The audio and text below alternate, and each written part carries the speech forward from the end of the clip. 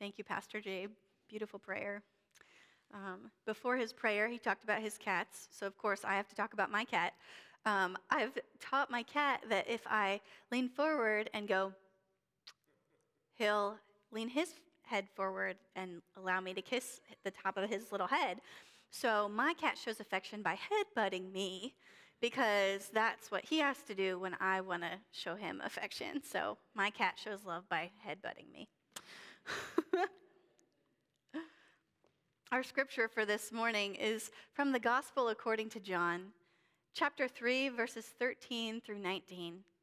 It reads, "No one has ascended into heaven except the one who descended from heaven, the Son of Man. And just as Moses lifted up the serpent in the wilderness, so must the Son of Man be lifted up, that whoever believes in him may have eternal life. For God so loved the world that he gave his only Son, so that everyone who believes in him may not perish, but may have eternal life. Indeed, God did not send the Son into the world to condemn the world, but in order that the world might be saved through him." This is the word of God for us, the people of God. Thanks be to God. Would you pray with me? Lord, may the words of my mouth and the meditations of all our hearts be pleasing in your sight, for you are our rock and our Redeemer. Amen. Have you ever had a moment where you were sitting around with a group of family or friends and someone had a question no one knew the answer to? Maybe it was something like, where's the nearest spot for Taco Tuesday? How many ounces are in a cup again? Is it safe for dogs to eat bananas? There might be some debate, some back and forth about the answer until someone pulls out their phone and says, I'll Google it. Google was actually created as part of a PhD dissertation in the 90s, and since then it's become synonymous with finding the right answer.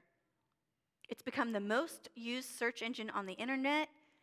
It's like a never-ending digital library. Today, we begin a new sermon series we're calling Google It, because Google certainly has answers, but they might not always be the right answer, or even the only answer.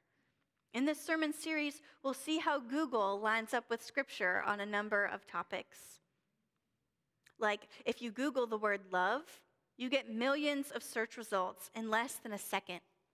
Those results are things like dictionary definitions, or celebrity love triangles, or the top 10 romantic comedies you should watch on Netflix this weekend.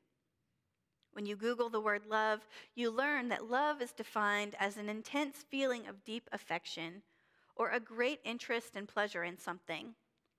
For example, I know many of you like basketball, but you love golf. I like journaling, but I love reading. Toby Keith has a song about how he likes his truck and he likes his girlfriend, but he loves his favorite bar. We also mean love differently when we say it in different ways. You don't love your kids like you love ice cream. Pop culture would tell you that love can be shallow. Reality show contestants profess their love after 24 hours. Or it's conditional. I love you as long as you're doing something good for me. Or love is made to look easy. We see people posting only the best moments on Facebook and Instagram, tricking us into thinking we should be loving every single minute of life too. We also see a lack of love in the world, unfortunately. We might feel most loved when someone spends quality time with us and resent people who express love by giving a gift. Or maybe we're the ones who want to show someone we love them, but we don't take the time to understand the way that they feel most loved. People bash what they hate louder than they promote what they love. Or maybe we don't feel hate, but we're so overwhelmed by the negative news and pain in the world, we start to feel nothing at all. We're indifferent to people's needs unless they are in our immediate circle. Politicians and business managers and even religious leaders can be corrupted by power, and they forget to lead with love. No matter how we define it, there's a lack of love in the world. There was a lack of love in Jesus' day, too. The Jewish people faced occupation by the Romans. The sick and poor, widowed and orphaned, were not looked after as God had commanded. Instead, they were essentially cast out of society. Jews and Samaritans held contempt for each other over Samaritans marrying Assyrians. Even Jesus himself suffered from some consequences of there being a lack of love in the world. Those same consequences are still in our world today. For example, Jesus was homeless. He was betrayed by one of his closest friends. He felt anger when he saw money changers taking advantage of temple goers. He felt sorrow and grief when his friend died. He was tempted in the desert to put his own power and control over God's plan. And he felt emotional and physical pain when he was arrested and tortured and crucified. Maybe that was why Jesus took on flesh when he did. Maybe at that particular time in history, the world needed love and light, grace and truth more than ever. Love came down, became one of us, and traveled near and far to show God's love to anyone who would see it, proclaim it to anyone who would listen. Jesus loved people with all he said and did. In every loaf of bread multiplied, in every disease healed, Jesus is declaring God's concern and compassion are for everyone. With every poetic sermon or confusing parable, Jesus is announcing the kingdom of God, of love, is here. I'm telling everyone about it. Won't you join me? A guest speaker was talking to a youth group about God's love for us. He said, "There are people in this world I would die for. My family? Oh, I would die for them in a heartbeat if the choice was between one of them dying or my dying. There are people I love and for whom I would sacrifice myself. If someone were to come in here tonight and take this group hostage and say, the only way we're going to let these kids out of here alive is if we take you instead, you know what? I love God. I know that I'm saved. I've lived a good life, so I might even do that. There are a lot of people for whom I would die." He paused, looked around the room, let the moment build. "But there is no one I would give my son for." This story is from over 30 years ago, so it wasn't told this way for the shock value of recent news, but it does resonate. For God so loved the world, he gave his only son. This is a love that sacrifices everything. This is a love that moves towards us before we ever move ourselves.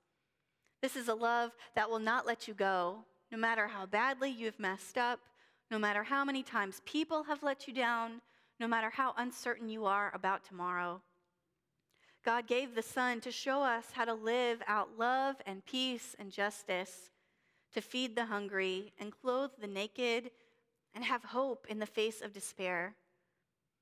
Jesus shows us God's love in his life and in his death, in living a perfect life, dying, and being raised again. Jesus defeats the powers sin and death have in the world.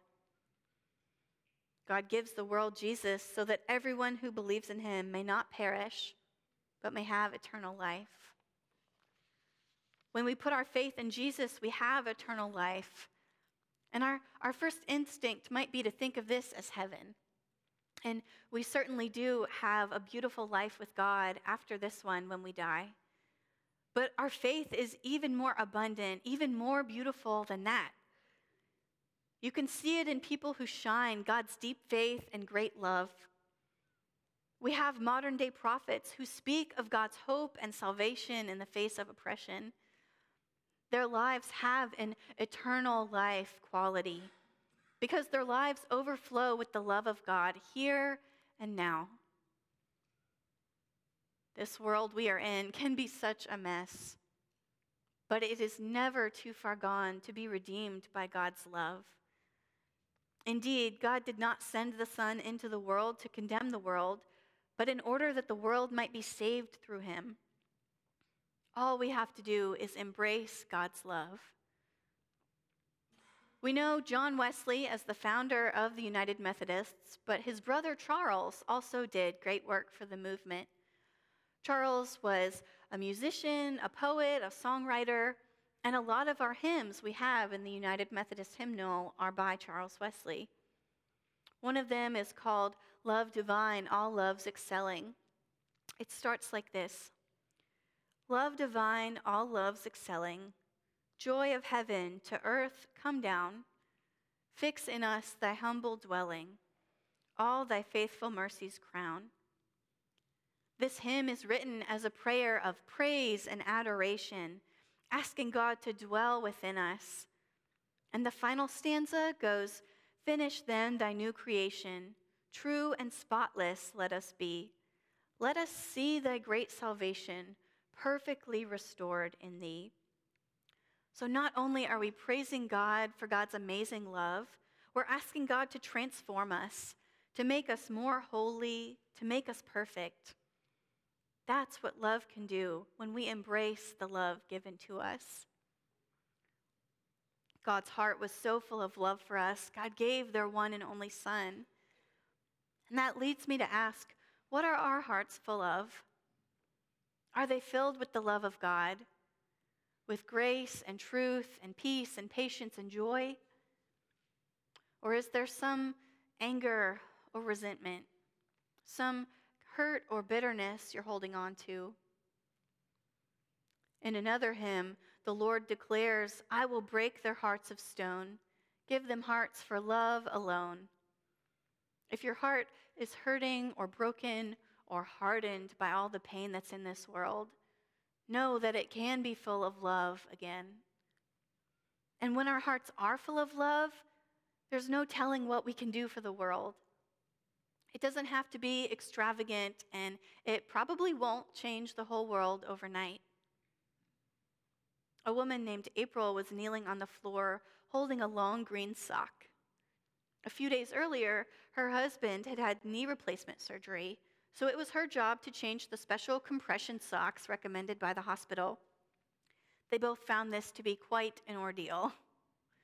The socks were not stretchy, and they were difficult to maneuver over the heel, and she was afraid her clumsy attempts would cause him even more pain.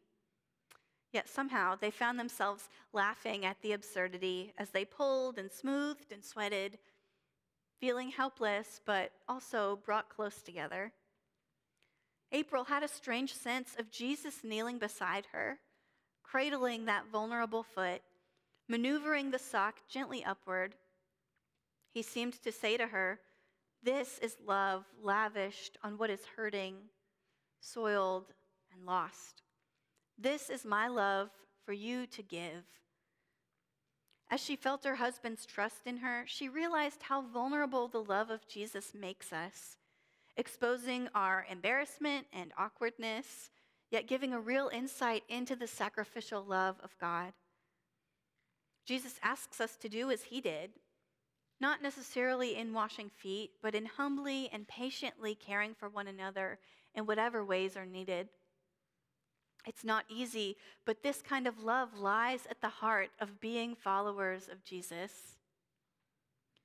St. Augustine thought of the Trinity, God the Father, Son, and Holy Spirit, as lover, beloved, and love. When we think about God, we're learning the ways of love. When we love, we are becoming more and more like our good and loving God. When we're connected to the deep love God has for us, we're able to more generously love one another. And when we love one another, our love for God grows too. Caring for others is important, but letting someone care for you can be an act of love too. When we hear from the caregivers and care receivers of Stephen Ministry, that's a love that goes both ways. Many people hold back from asking for help because they don't want to be a burden or they think someone else must have it worse. But when someone has the gift of listening or cooking meals or writing cards or prayer, It's a gift to allow them to love you in that way. When I was little, I received a card that had John 3:16 written on it. For God so loved the world that he gave his only Son, that everyone who believes in him may not perish, but may have everlasting life. But instead of the world, the card had put in my name. For God so loved Katie, he gave his only Son. God does love the whole world, but he also loves each of us in our particularity. God loves you, and there is nothing you can do about it. Google can answer a lot of our questions, can define a lot of things, but it can't define God's love for you. Nothing in heaven or on earth, high or low, today or tomorrow, can ever separate us from the love of God. That is the heart of this message, and that's the heart of the gospel. God has always loved you and always will. Let us pray. Holy God, we give you thanks for your steadfast and abundant love.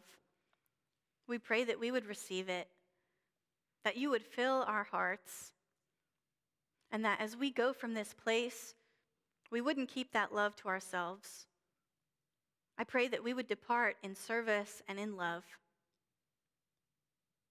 In the name of Jesus we pray. Amen.